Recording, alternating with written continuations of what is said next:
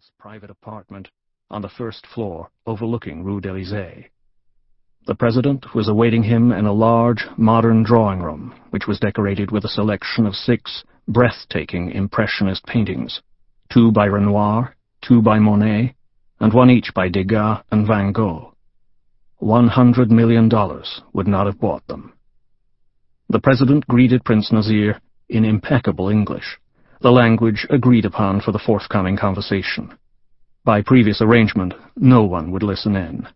No ministers, no private secretaries, no interpreters.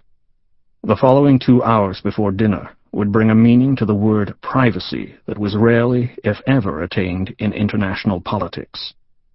The door to the drawing room was closed, and 2 uniformed military guards, summoned from the exterior security force, stood sentry in the outside corridor. The President of France himself poured coffee for his guest from a silver service laid out on a magnificent Napoleonic sideboard.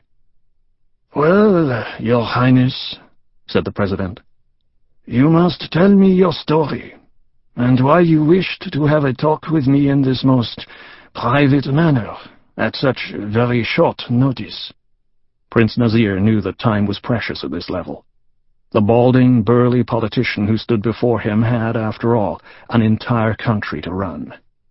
The prince decided to speak carefully, but with heavyweight intonations. "Sir," he said, "my country is in terminal decline.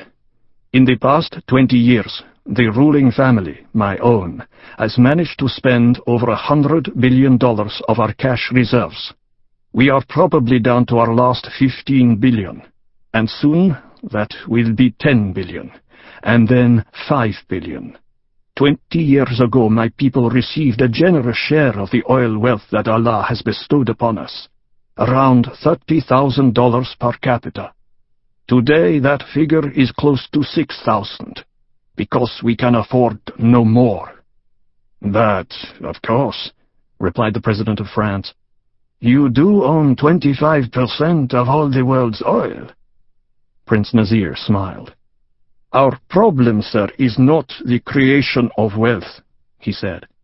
"I suppose we could close down modern Saudi Arabia and all go back to the desert and sit there allowing our vast oil revenues to accrue and make us once more one of the richest nations on earth. However, that would plainly be impracticable.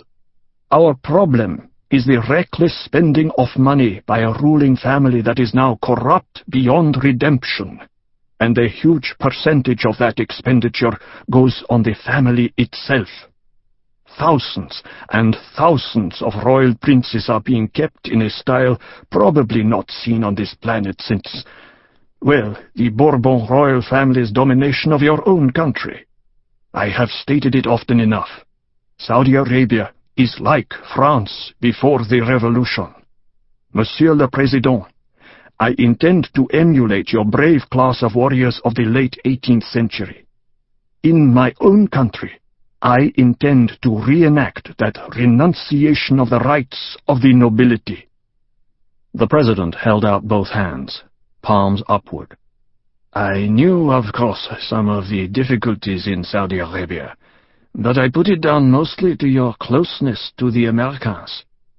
"That, too, is a grave problem, sir," replied Prince Nasir. "My people long for freedom from the great Satan, but this king is a vigorous, globally ambitious man, aged only 48, and under him it would be impossible.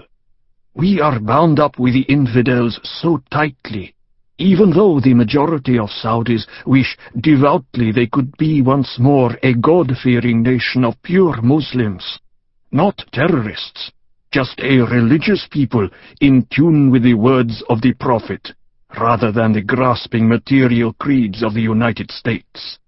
I tell you this, sir, if Osama bin Laden suddenly materialized in Riyadh and ran for president, or even king, he would win in a landslide." The President of France chuckled. "I imagine there are many Saudi princes who would not agree exactement with your views," he said. Prince Nasir frowned. There are now 35,000 members of the Saudi royal family, all of them drawing up to $1 million a month and spending it on private jets, ocean-going yachts, gambling, alcohol, and expensive women. And if it goes on, we are in danger of becoming a godless third-world country. To stand in one of our royal palaces is to watch something close to the fall of the Roman Empire. Well, Your Highness, the Frenchman said, you are outlining to me a very sad state of affairs. And I agree. If I were the crown prince of such a nation, I too would be extremely exercised by the situation. But to the outside world, Saudi Arabia looks very much like the one constant in a turbulent Middle East.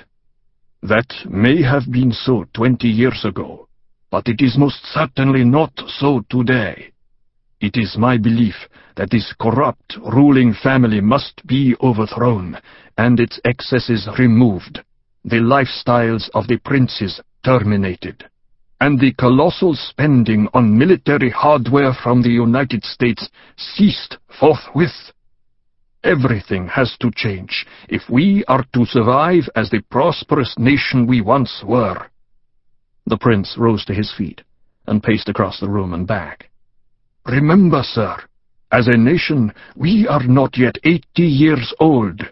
The active members of this family are just a generation, maybe two, from men who grew up in goat-hair tents and followed the rhythms of the great desert, from oasis to oasis, eating mainly dates and drinking camel's milk. You are surely not advocating a return to those days? Asked the president, smiling. No, sir, I am not. But I know we must return part of the way to our Bedouin roots in the desert, to the written creeds of the Prophet Muhammad. I do not wish to see our sons spending millions of dollars on Western luxuries. Prince Nazir sipped his coffee. The problem is, he said, our king is quite extraordinarily powerful. Not only does he pay all of the family's bills, none of the young princes ever sees a bill for anything. Every charge they incur goes directly to the king from all over the world. But he also controls the army, the air force, and the navy, plus all of the security forces. Only he can pay them, and they are loyal to him alone. How large is the Saudi army these days? Almost 90,000. 9 brigades, 3 armored, 5 mechanized, and 1 airborne. They're supported by 5 artillery battalions, and a separate Royal Guard regiment of 3 light infantry battalions.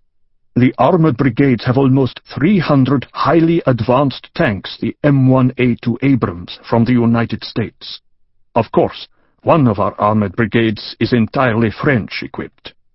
The president nodded sagely. And the navy? It's the smallest of our services. Just a few corvettes in the Red Sea, and a few guided missile frigates, purchased, you will know, from France. But the Navy is not our greatest strength. And the Air Force? This is our best force.